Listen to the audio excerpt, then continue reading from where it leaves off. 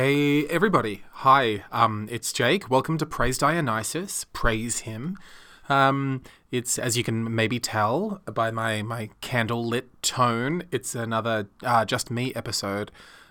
James is going through some stuff, and it's already a hefty couple weeks for the two of us, so it's just eventuated that, this one is just me again. So if that makes you dry heave, you're welcome to turn this off or stick around and just enjoy that agony. I'm certainly one who has spent an embarrassing amount of time listening to the the artistry of people whose opinions I can't stand. It's a particular type of divine agony. But I hope this doesn't elicit any sort of rage inside of you, the thought of me just talking to your ears for a little while. I say candlelit quite literally because it is. I've just lit a bunch of candles. I've had like a big day at the goddamn theatre, and seeing theatre, that is.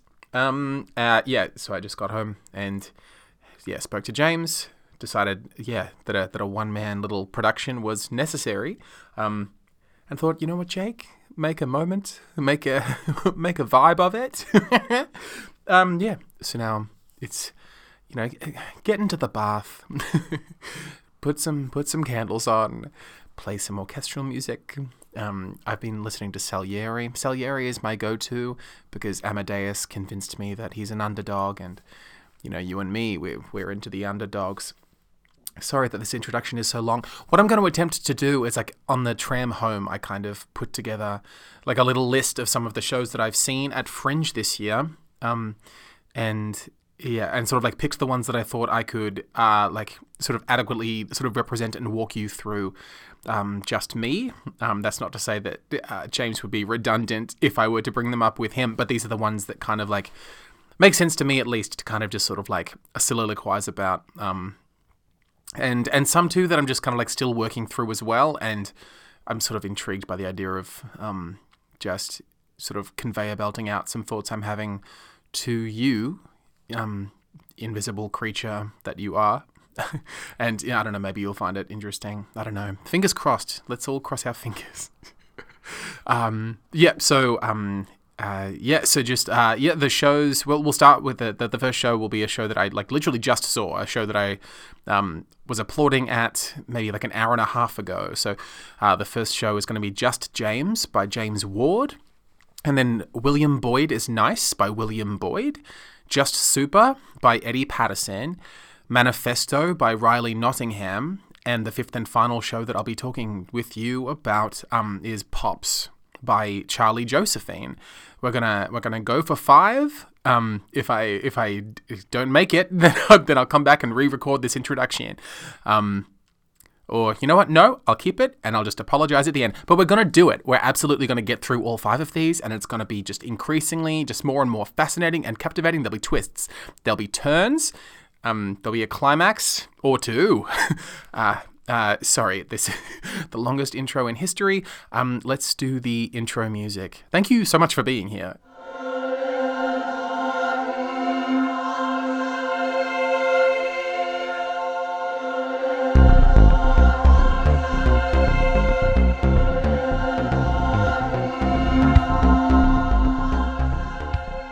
Hey, yep, still me.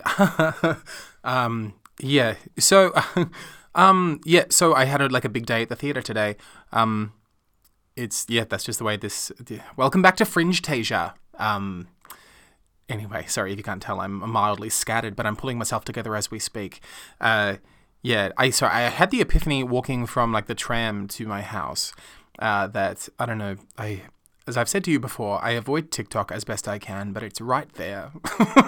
And the other day, I'm certainly. I have some of my feet in the side of TikTok that is just giving you advice on how to manifest better things in your life. And I realized on the walk from the tram to my house that I had managed to manifest. It was one of those ones where it's some really smug, witchy looking person being like, hey, what I'm going to want you to do is just pick something super random. Just pick a really random image that could happen, but you don't really expect it to happen. Just think about it, hold it, keep it in your mind.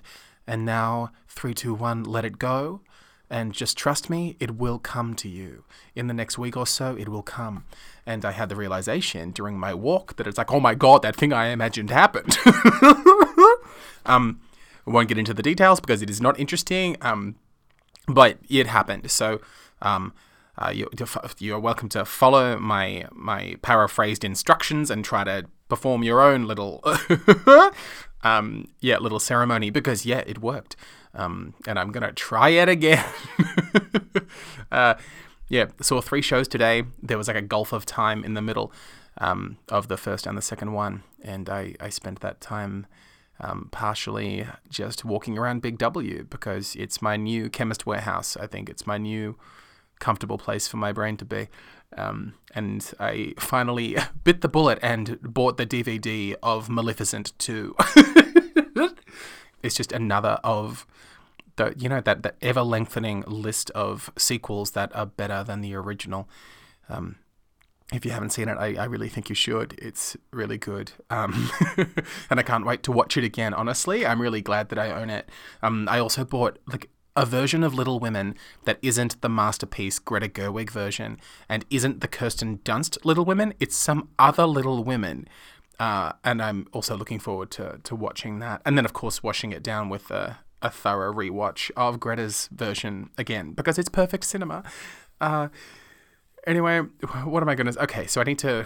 I'll rate the last couple of days out of 5 stars. What are we going to go with, even? This is really important. Scooch back. You don't need to be on the edge of your seat like that. It's fine. You know what? I'm going to give it 17 stars, because I think that's the amount of time... No, if I'm going to be honest, it'd have to be 9. I'll give it 9 stars. I was not doing this for 17 minutes. For 9 minutes. I don't know if this is a thing that this is definitely not a thing that I invented, but it's a thing that I happened upon on my own with my own broken brain. I realized that a helpful thing to do is this is not, do not consider this to be a psychiatric help, because no, not from me. This thing that you can do that I believe came out of my brain, but again, not taking credit for it. But this thing you can do, if you have a thing that you feel like you want to talk through with a person, before you do that, and if you've got some time to kill, what you can do is you can just stand in the city, put your phone up to your head, and just pretend to be having a conversation about the thing that you're trying to work through. And what happens is you start hearing your words out loud, and then it helps you straighten your thoughts out. I don't know. So I was doing that for approximately 9 minutes today. I was feeling overwhelmed by nothing in classic style. And that's my advice to you. Maybe do that. Especially do that if you're otherwise going to potentially just burden somebody with some poorly formed thoughts. I don't know. That's that. 9 stars. Let's move on to talking about some theatre. Thank you again for being here. My God.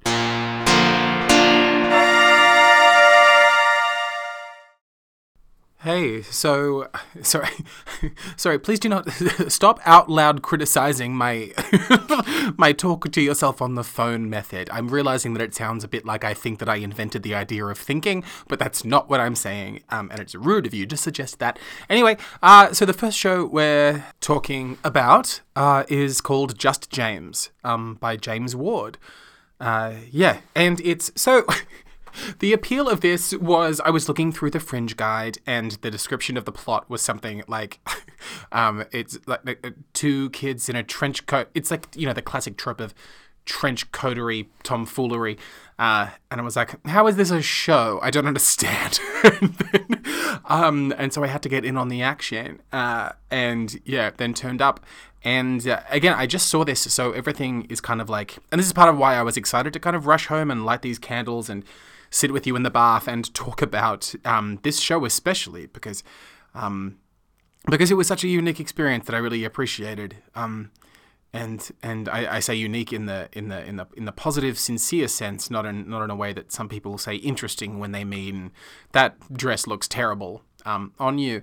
So I guess what will I explain? It's James Ward, this stranger who is marvelously talented, and kind of emerges from behind this curtain, and he's in this trench coat that kind of somehow completely encases him, and extends far up beyond the top of his body.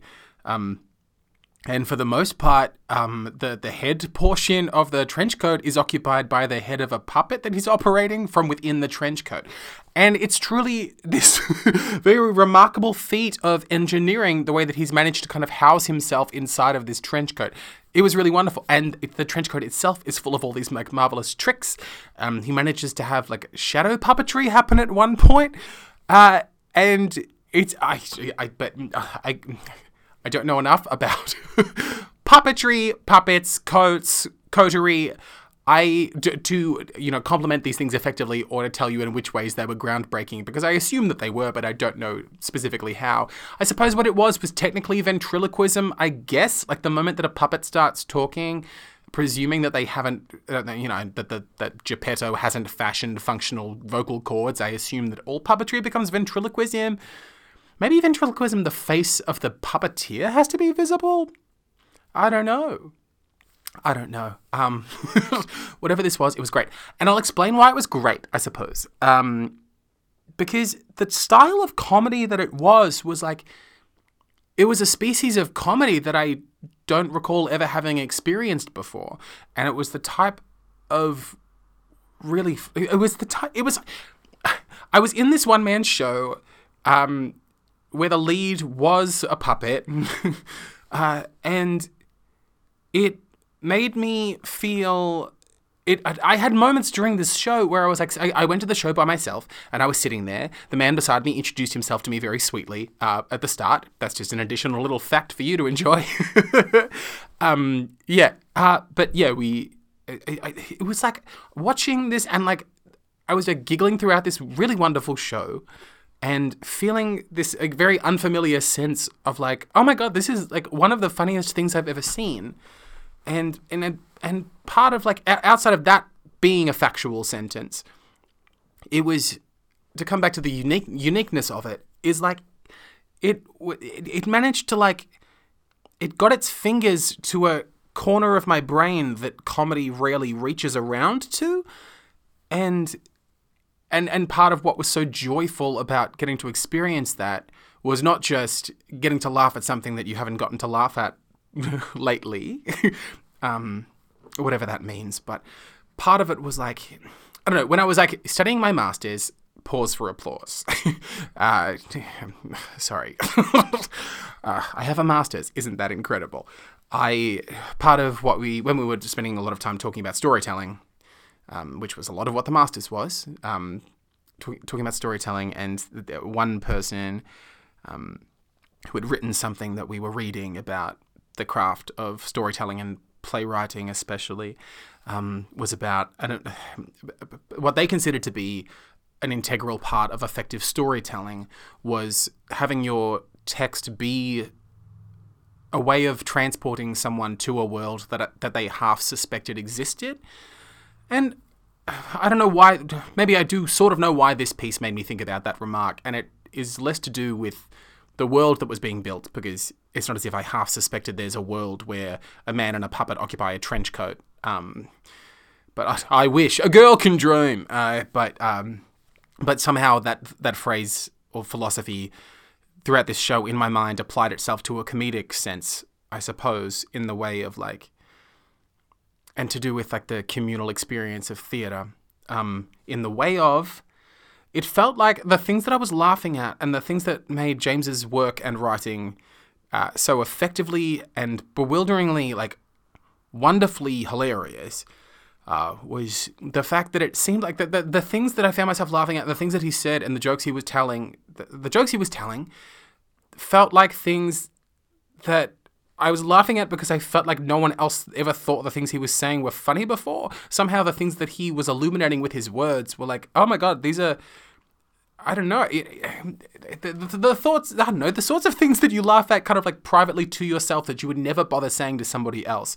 It was that kind of like, yeah, species of comedy.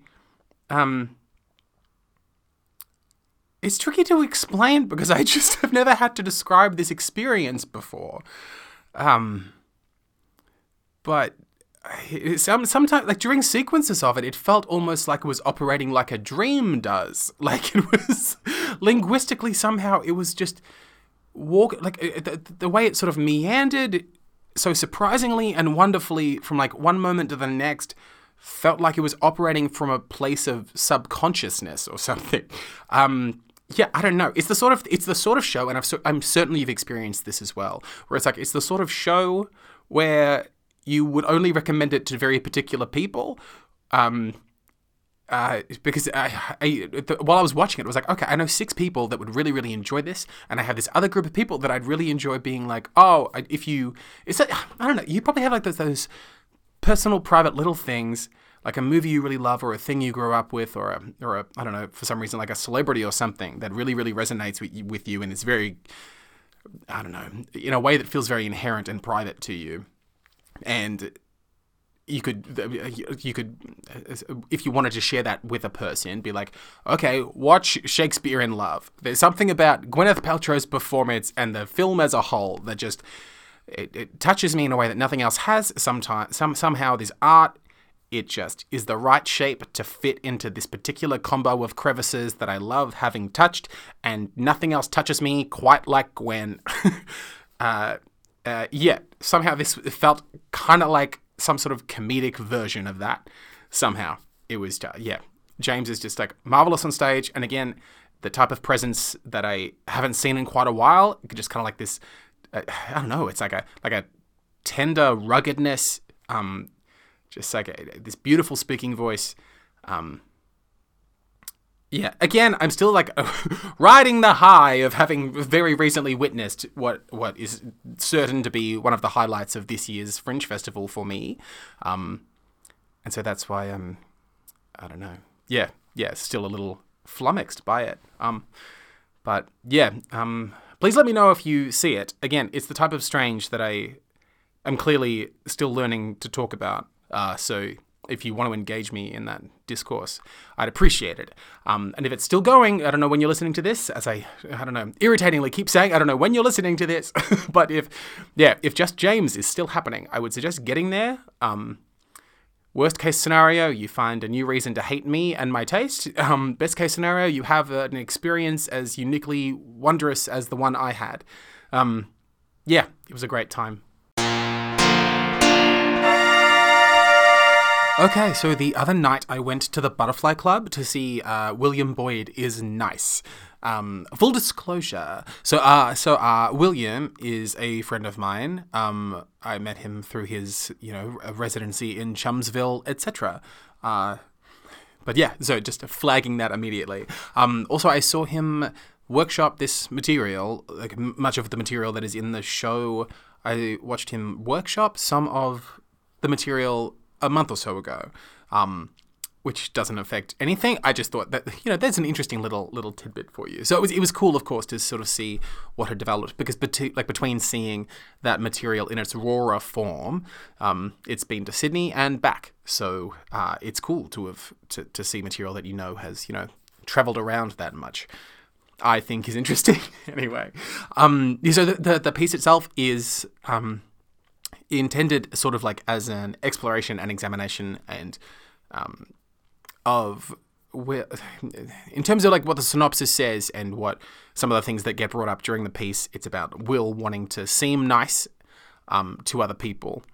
But then, like, I'd say even more so than that, it's largely him drawing from his life as a performer, the things that he thinks about as a performer, and also looking at his childhood and kind of like, in a way that I feel like I would struggle to do. He looks at his childhood and sort of like picks parts out to turn into comedy, and watching this iteration of the show, like watching the show and then reflecting on it and now talking to you about it now throughout that 4-wheel drive journey, I have thought about if I could do that with much ease. And I think I consider it to be more interesting than the answer to that question is the realization that I would assume that if I were to look at my childhood or anything and to turn it into a piece of theatre in a way that I imagine to be similar to the process that Will undertook with this. I'd be like, I think I would be much more likely to produce a piece of drama or tragedy than comedy. Certainly not sketch comedy. Which, I don't know, maybe it's tied to that very basic bitch quote of life being a, comedy for those that think and a tragedy for those who feel, perhaps. But I don't know. You think about that for yourself. I think that could be an interesting mental exercise for you. Maybe while you sit there pruning up in that bathtub. I'm sorry to keep thinking about you wet and naked. You can do whatever you want. Yeah. So that was an interesting thing. I thought Will did this when he was workshopping the material, and now it is still in the show, and I'm very glad it is because I think it's very funny. He uses those. I don't know.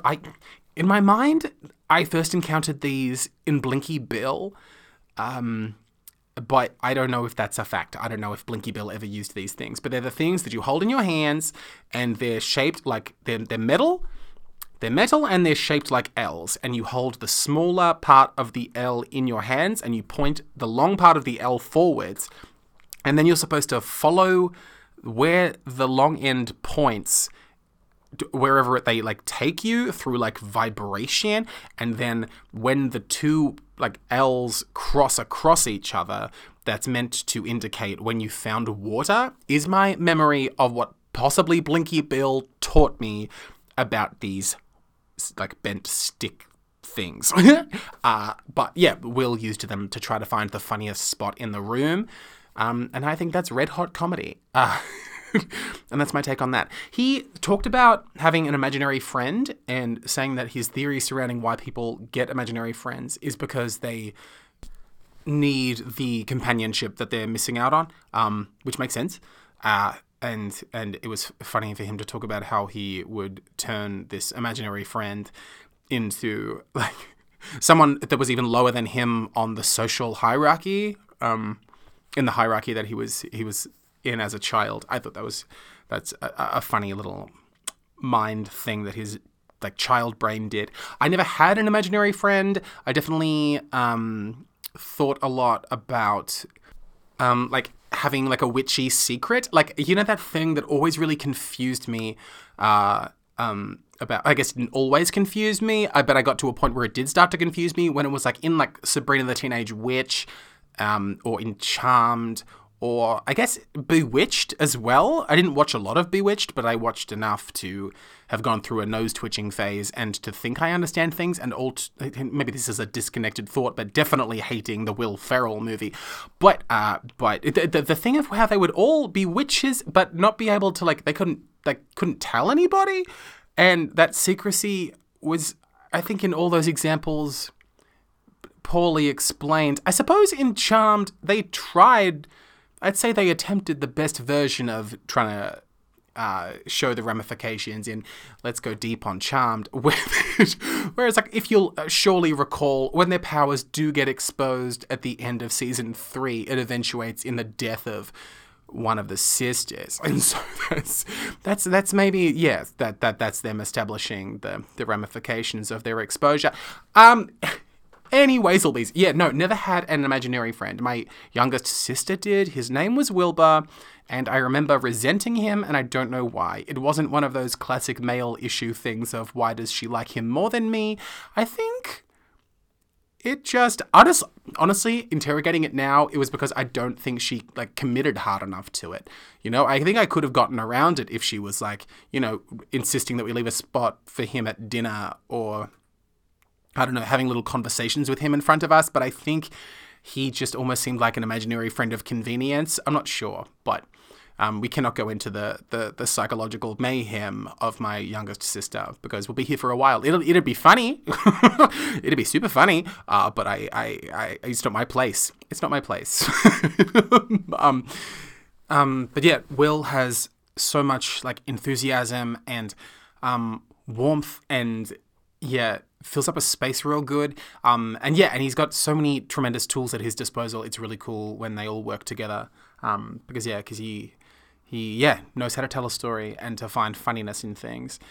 And I certainly think I've gone on this rant before, maybe not here. I hope not here because you're about to get a little teaser trailer of it. But I think nice is not don't strive for nice. This isn't me talking directly to Will. This is talking to you. Nice. I think you don't want it to be in your top 3 qualities when people talk about you. And I think nice is a very attainable thing to, like, being nice isn't hard. It is for real dickheads, but I think try to make 3 other qualities your top 3. I think striving for nice is a waste of yourself, because nice etymologically comes from ignorance, and ignorant people pleasant background characters, and you're better than that. Will, you're better than that, and you, sweet wet listener, are better than that as well. Hey there. So I went with Sebastiano Petruzzello, to give you his full beautiful name. Sebastiano from Stopover and Lenore fame, of course. So yeah, he and I went to see Just Super, which is a one-person show written by and starring Eddie Patterson. And the premise, like the whole idea, is that Eddie got super fixated on the idea of super forecasters, which is a term I'd never heard, but Eddie very well explained it to Sebastiano and I and rest of audience. And it's people who can predict things that happen, obviously, in the future, to a degree, but it has to be like to a degree, to like a statistical degree. Like it has to fall within this very impressive percentage band of how accurately they predicted the thing that they produced.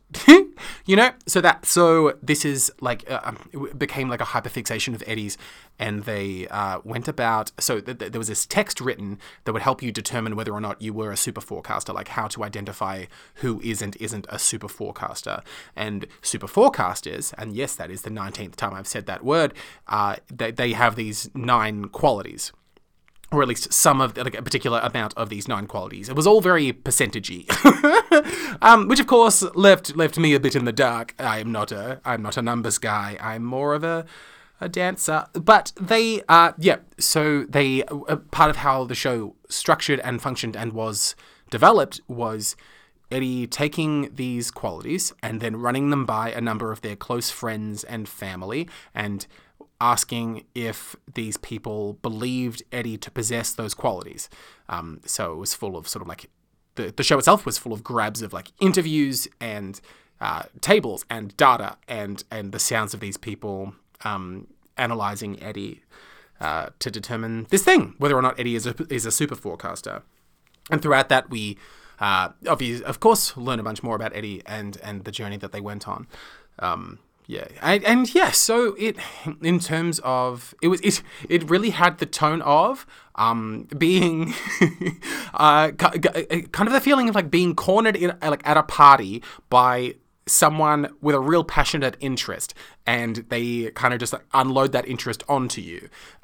Except in this case, it went for about 50 minutes, and very, very fortunately, it was material being delivered by a very, like, a charismatic, listen-toable person. So for that reason, it was like, of course, it was like a brand new concept to me. It's fun to learn a new concept, and it was fun to spend time with Eddie. And of course, what an interesting thing that I now know exists is super forecasters. And now you know as well. And in reflecting upon the show, and in some of my conversations with Sebastiano immediately afterwards as well, got me thinking a little bit about trying to see the future. And I think it's it's similar to the reason that I avoid psychics, which isn't an opportunity that I'm constantly offered. Like, I can count on one hand the number of times people have been like, Jake, want to come to a psychic with me? And I've said no each time. And to interrogate the reason would mean me saying, what would I have to say? It would be that I'm certainly afraid of having a version of the future to compare the true outcome to. I guess, like, if someone in big hoop earrings and a fun hat and a crystal ball is like, oh, you're going to be an airline pilot and you're going to have twins and you're going to get shot in the elbow on a Thursday, irrespective of their credentials and I don't know, and what tarot cards they toss at me. I'm always going to be a little bit comparing what actually happens to that beautiful little illustration, I guess, is something. I guess this has also eventuated in me having to at least for the time being until I forget to keep thinking about it, just, be freshly aware of the fact that I get very, I just am a person who is very attached accidentally to, or at least has become somewhat reliant, maybe? Is reliant too strong? Time will tell. Reliant on the kind of magical appeal of potentialities. I'm definitely a person who is afraid of making particular choices, I guess, because especially if those choices are the type that close you off from other potentialities, kind of irrespective of the quality of those potentials. I don't know how you operate in your life, but I'm trying very very deliberately. I'm working on trying to be better at making decisions, even big ones, even ones that have a degree of kind of widespread certainty to them, because that's the only way that a life deliberately happens. To whatever extent you can deliberately live. It's kind of contingent on you choosing things. Otherwise, the universe just happens to you, and your life just ends up being down the path of least resistance. So yeah, that's a thing that Eddie's show led me to think about. And now you're thinking about it too.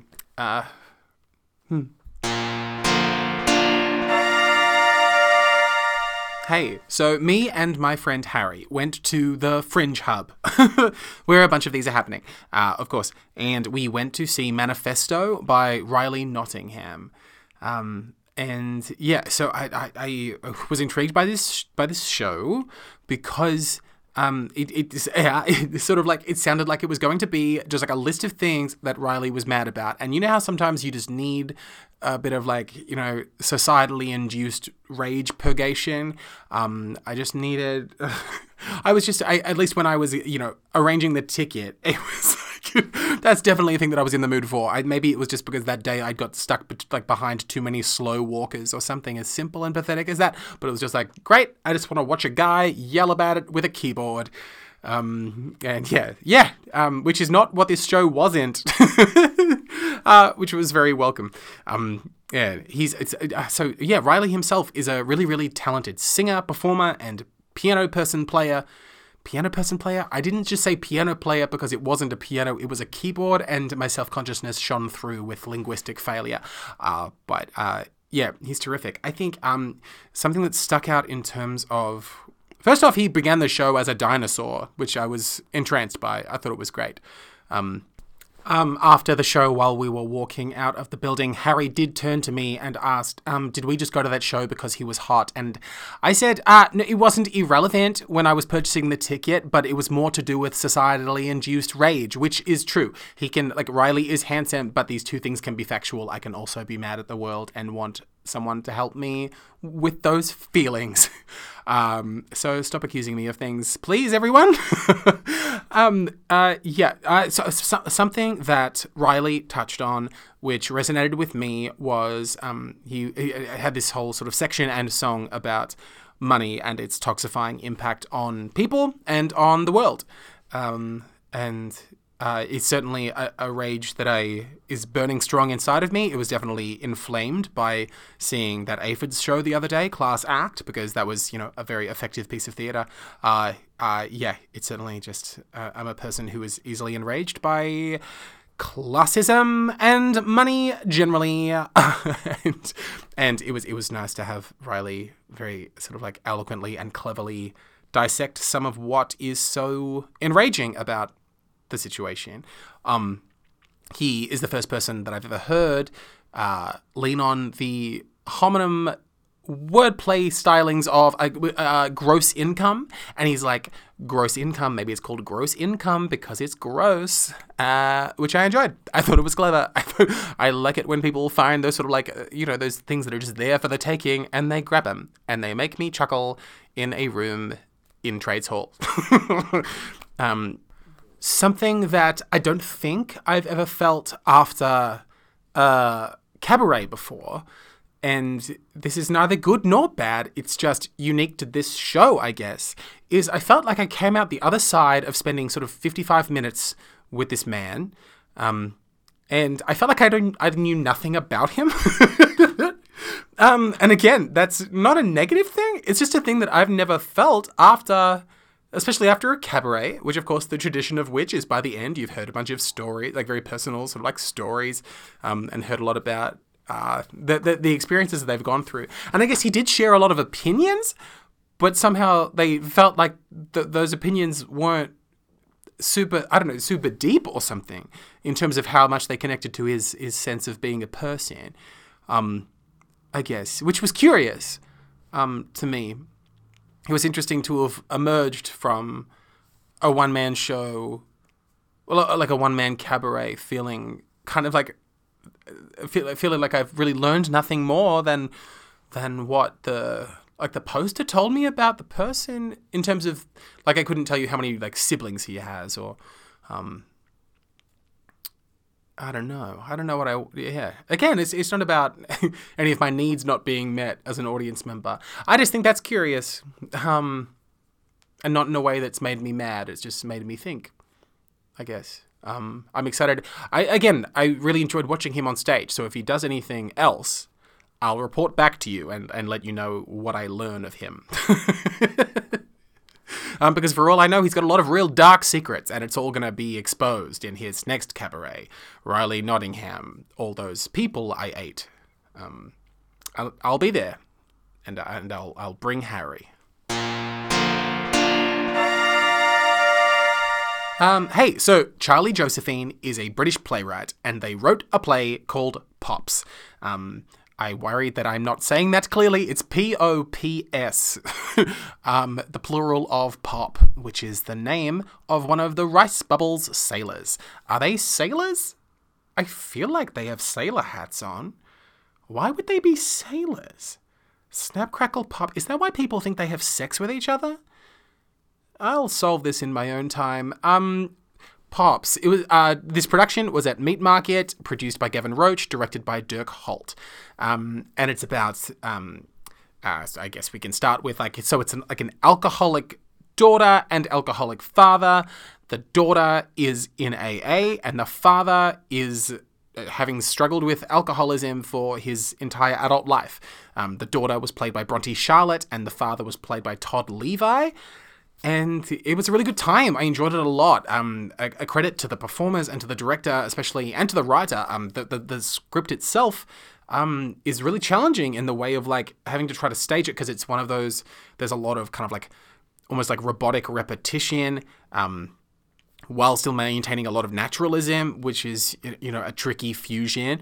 And it's of course really hard to convey a lot of clarity. Somehow, I don't know what I'm saying. It's like, if you take naturalism and you skew it with these absurdist elements, it of course, I don't know, it almost starts feeling a little bit poetic in the way that you have to stage and structure and approach things, in the way of trying to strive for eloquence in a form that can sometimes feel like if you handle it wrong, it just obscures things for the point of seeming artsy, as opposed to actually trying to guide the audience towards having an interesting experience. And it's a credit to everyone involved that, as oddly told as this really interesting story was, that oddness certainly enhanced the experience, as opposed to hiding instead of just losing clarity for the sake of, I don't know, being odd, I guess, is something. I begin with that topic for no reason. That is not the most interesting thing about this text or this performance or this production. Things that stuck out as being especially wonderful. So it's essentially it's about this daughter and this father and their relationship. And I don't know, me having a father and me having the specific father that I have, this show is especially interesting, not because we're a pair of, poorly functioning alcoholics. We are not, but there was certainly stuff in there, the stuff that really stuck out to me, was that hit real hard, was the thing of the high stakes that are involved when it comes to having any of these, and it's, a parent-child relationship is a really great example of this, of anybody that is going to sort of be in your life with any degree of permanency. And certainly, especially if there's any type of like real tension, and of course, tension tends to eventuate when you're in anything long term, and maybe I don't even mean tension. Maybe I just mean that, I don't know, through time, you just accumulate things that have not been resolved, you just accumulate more and more things that don't have a conclusion yet. And maybe that lack of closure, you get enough of those things and it just starts turning into a storm that you have to either fix or learn to live inside of, I suppose. But there was, I don't know, in a moment of especially like Bronte Charlotte's performance, where she kind of sort of frantically started up like apologizing after saying something relatively harsh to her father. It really beautifully exemplified that feeling of like not wanting to say the wrong thing to a person because you know that there might not be any coming back from it. And like, you only get one dad, you only get one daughter, maybe, you only get one of everyone, I guess. And the fear that you can, set the whole thing on fire with the wrong sentence, which is a feeling that I'm sure you're familiar with, and I certainly am. Seeing that on stage really felt good in the way that theatre can hurt sometimes. It felt good. So there was that going on. There was this beautiful returning image of this moment that they both described, like the daughter and the father described from their different perspectives, of a day when the father had sort of had fallen unconscious on the kitchen floor because of drinking, and it's described as there being a beached whale in the kitchen, which I just thought was like a real beautiful way of describing that image. And hearing about the experience of the two of them from both sides was really beautiful. First off, you get like the concerned daughter, and then on the other side, you get the super drunk dad lying on the kitchen floor being irritated by her concern, And again, it was like some real like grimy human insight on both ends of that thing that really resonated with me. There was some real stunning stuff lurking inside the physicality of the performers for a lot of their confrontations. There was one moment where somehow the way that they were moving their bodies and having this conversation, they were just sort of like standing a meter apart from each other, having this kind of like screaming match, but something about the way that they were just like using their spines somehow, it just conjured so vividly in my mind this thought of like two snakes trying to bite each other. And I don't know, not to keep coming back to Charmed, but it's like when like Alyssa Milano would have a premonition because she touched something that that Julian McMahon had used to slap somebody with. It felt like somehow watching these movements and these characters, it was just like these snakes were just, squirming around in my mind. And I don't know, that was just a cool experience. In terms of what the show had to say about parenting, I think something that me, being not a parent, somehow something that still hit me real hard, as if Julian McMahon himself were doing it.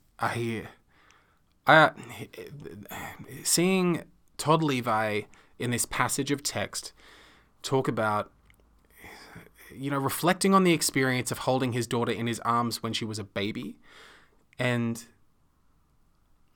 something in the truth of the text and his performance really stuck out to me. And it's a thing that, I don't know, in the last few years is a thing that I have been circling back to when dealing with, particular things, whatever, is the thing of a parent fantasizing for that time to come back, the time when their child or their children were really just potential, that point where they are these babies, like these little, what a baby is. I don't need to make some sort of gross metaphor happen. When their children are just like all potential, and they're all just hope, and they're all just this vessel of possibility. And, oh God, and just like, I don't know, thinking about all the parents that have to get to, all these parents that watch these little, flesh creatures go on to then either come close to their hopes for these little people that they made, to get nowhere near what they wanted them to accomplish. You know, like, I don't know, the thought that we're all, I don't know, and maybe this is generalizing to the point of irrelevance, I don't know, but what the train tracks that this play put my mind on was the idea that part of being a parent is accidentally watching your children live up to or disappoint you in terms of what you had hoped for them. And obviously, and maybe I'm saying very simple things, and maybe I should have thought about these things in a more developed way before seeing Pops, but this play made me sort of like yank it all into clarity for myself. So now I'm going to bore you with it. But the thought of the people that our parents want us to be, whether or not that's a thing that they determine the moment that they have the baby, or whether that's a thing that changes throughout. But I don't know, until if I end up having a child or children, I don't know. But I have to wonder what that's like. I'm sure against your will, you'd have an idea of what you imagine parenting to be like and what you want your children to be like, whether or not if it's things you want them to do, or things you want them to dream of, or things you want them to even just be like or look like or treat you like, I guess. I don't know. There's all these fantasies. And when they're a baby, they are just fantasy. And seeing a dad with an adult daughter looking back so fondly at the time when she was just possibility and before she had disappointed him, was upsetting. Yeah, I found this play very moving. And, yeah. Yeah, I'm going to stop talking about it now. But, yeah, the two performers did a great job. Yeah, strong piece of fringe theatre. Hey, yeah, blow those candles out. Get out of that bathtub, dry yourself off, and, I don't know, go about the rest of your day, because we're done. We got through 5 shows together. Thank you for being here with me on this, oh my gosh, yeah, it's like 1:30 in the morning. It is late. Yeah, thank you. Thanks for spending this time with me. Again, if this is happening around the time of Fringe, I hope you've managed to see a couple of things. Yeah, this is a really cool time. And again, it's great to sort of like, I don't know, be out there seeing so much stuff, so much really exciting, inspiring, cool, weird stuff. And it makes it especially fun to be able to talk to you guys about it. So thank you for being that side of this conversation, because, yeah, if you weren't there, I wouldn't be here doing this, and this is really fun and fulfilling. So anyway, yeah, happy Fringulaza. I'm going to go with Fringulaza because in year 6, I did a project on Adulaza, which is a festival in Afghanistan. And that's just trivia for you. A goat gets murdered at some point during the festival. I mostly retained that and Mrs. Cromie's really rigorous takedown of the assignment. It was a group assignment and she wasn't happy with the original iteration of it. Anyway, I don't know why that's filed away so detailedly. Anyway, speak to you really, really soon. There'll be another episode of this very soon. There's so much Fringe to be talked about. And we're going to do the talking. Yeah, again, thank you for being here. As usual, I may already disagree with everything I just said, and friends don't let friends become theatre critics. So stop considering it. Yeah. Talk to you super duper soon.